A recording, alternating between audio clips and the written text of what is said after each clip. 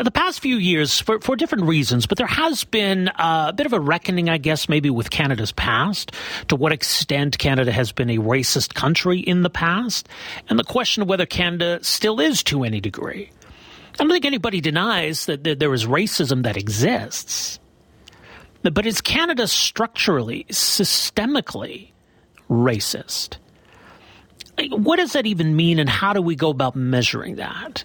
Like that's a big accusation to level, and if it's true, then it's something that we would need to address.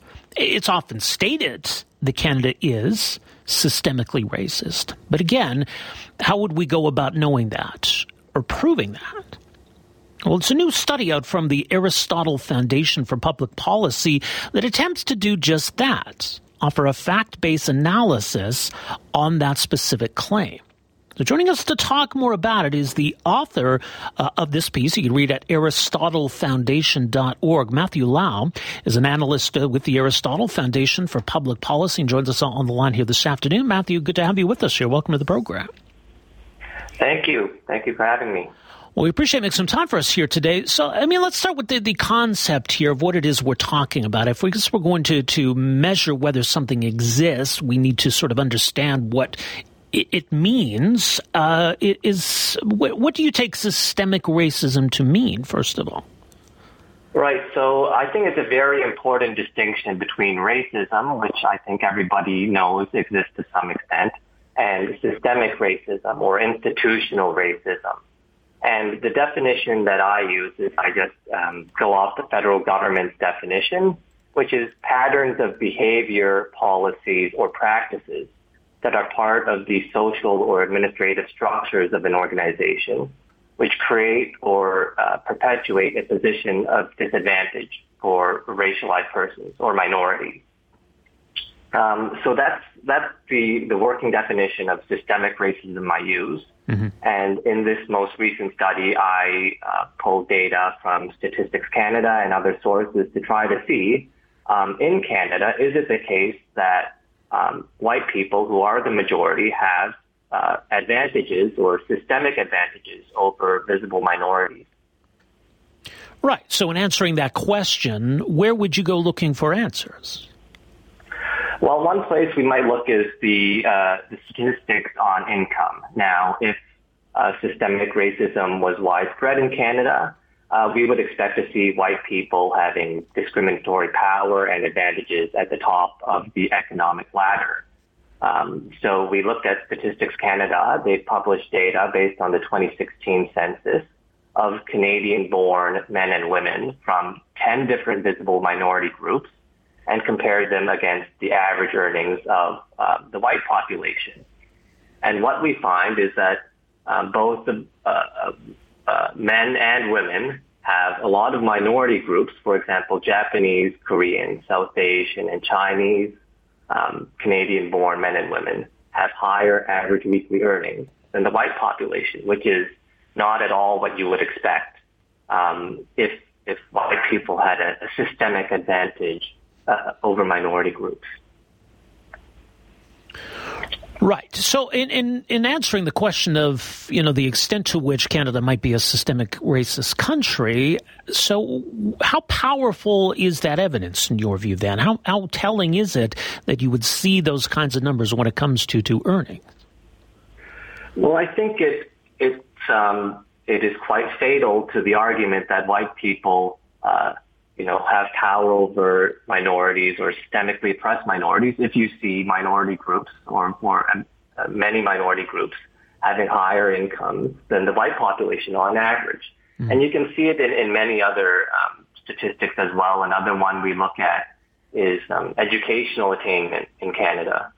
And the groups in Canada that have the highest proportion of their population with a bachelor's degree or higher are Korean, Chinese, and South Asian. Now, if we're a group that oppresses minorities or a society that holds down minorities, how can it be that the most educated populations are from these minority backgrounds? It just doesn't make sense. Right. Well, and that's encouraging to see, various, immigrant groups thriving in Canada. I know there are some specific issues, and this relates to some of the history in our relationship with Indigenous Canadians.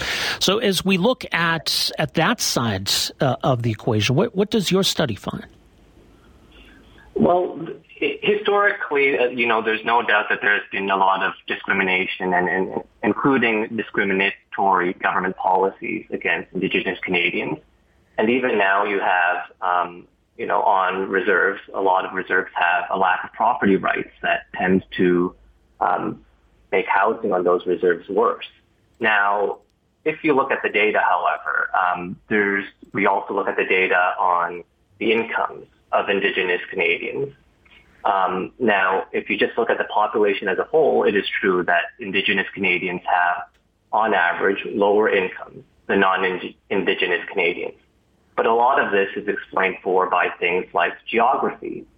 So, for example, it's just a fact in Canada that if you live in a very rural part of the country, on average, the incomes are going to be lower than if you live in a big city. So to the extent that Indigenous Canadians are more likely to live in rural areas, that explains some of the income gap. Mm-hmm. So what we do is we also look at Statistics Canada information on the incomes of Indigenous and non-Indigenous full-time workers, and we compare them by educational attainment. So, for example, if you're an Indigenous person and you get a bachelor's degree from the University of Toronto, and you take a job somewhere in the city, you're going to make pretty much the same income as a non-Indigenous person who goes to the University of Toronto and takes a job in the city. When you start doing an apples to apples comparison, it's hard to find that there's systemic discrimination. There's also the question of how best to address these issues, how best to remove barriers to create equality, because a lot of those who claim the existence of systemic racism in Canada believe that it needs to be a government-driven solution. But what does your study find? Well, it's a historical fact, and in fact, Gary Becker, who is a Nobel Prize-winning economist, did a lot of pioneering research in this area on the economics of discrimination. And what he found, and what is just common sense and widely accepted among economists today, is that discrimination against somebody based on race, for example, or gender, is a competitive disadvantage in the economy. So, for example, if you're a company that refuses to hire people of a certain race, you're going to end up paying more for talent. Or if you discriminate against customers of a certain race, you're going to lose a lot of business. So what Gary Becker showed is that in competitive industries, companies will discriminate less because they'll lose market shares to companies that do not discriminate.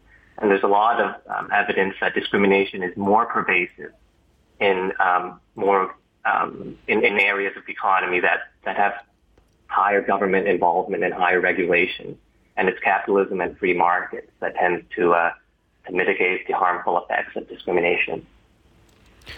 What about other non-economic factors? And I know there are those who say even our leadership class, right, the ones who decide laws and policy in this country, that visible minority groups have been underrepresented at that level. Or if we look at, socioeconomic, the justice system, for example, or certain groups being overrepresented in the justice system. Are there other aspects of society that can help us answer these questions that maybe this study didn't look at? Well, there are, but if you take, for example, underrepresentation or overrepresentation of certain groups in the parliament, a lot of that is just based on the preferences of people and what occupations they decide to pursue. So, for example, you might find a minority group that is underrepresented in Canada's parliament relative to their share of the population, and it might just be that more of those people want to be, for example, doctors or engineers instead of politicians.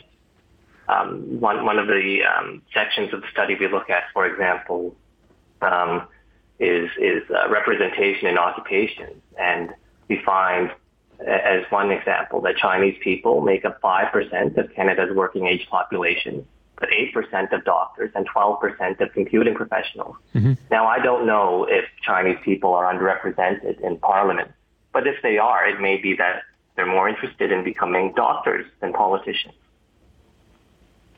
Let me ask you this, Matthew, and I mean, this will come up. I don't know if it's irrelevant or even uncouth to ask about your own background. I mean, this is radio, and listeners can't see either of us, can't see the color of our skin, and maybe there should be that colorblindness or neutrality in discussing these issues. But of course, to many, there's a sense that you can't really speak to racism unless you've encountered racism, right? You can't understand it unless you come from a certain perspective.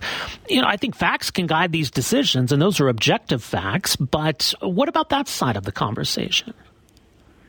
Well, I would reject the idea that you have to encounter racism in order to speak about it. And an analogy I would give is, do you only trust your doctor to cure you of cancer if your doctor himself has had cancer? And I think the answer is very clearly not. Mm-hmm. Anyone can try to,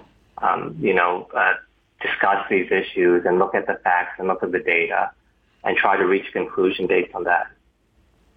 Yeah, absolutely. Well, much more at AristotleFoundation.org. The study is called Systemic Racism Claims in Canada, a fact-based analysis. Matthew, thank you so much for joining us here today. Appreciate it.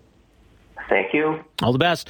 That is Matthew Lau, Senior Fellow and Analyst with the Aristotle Foundation for Public Policy, AristotleFoundation.org. So it's an interesting look. And look, the findings, I think, here are pretty encouraging.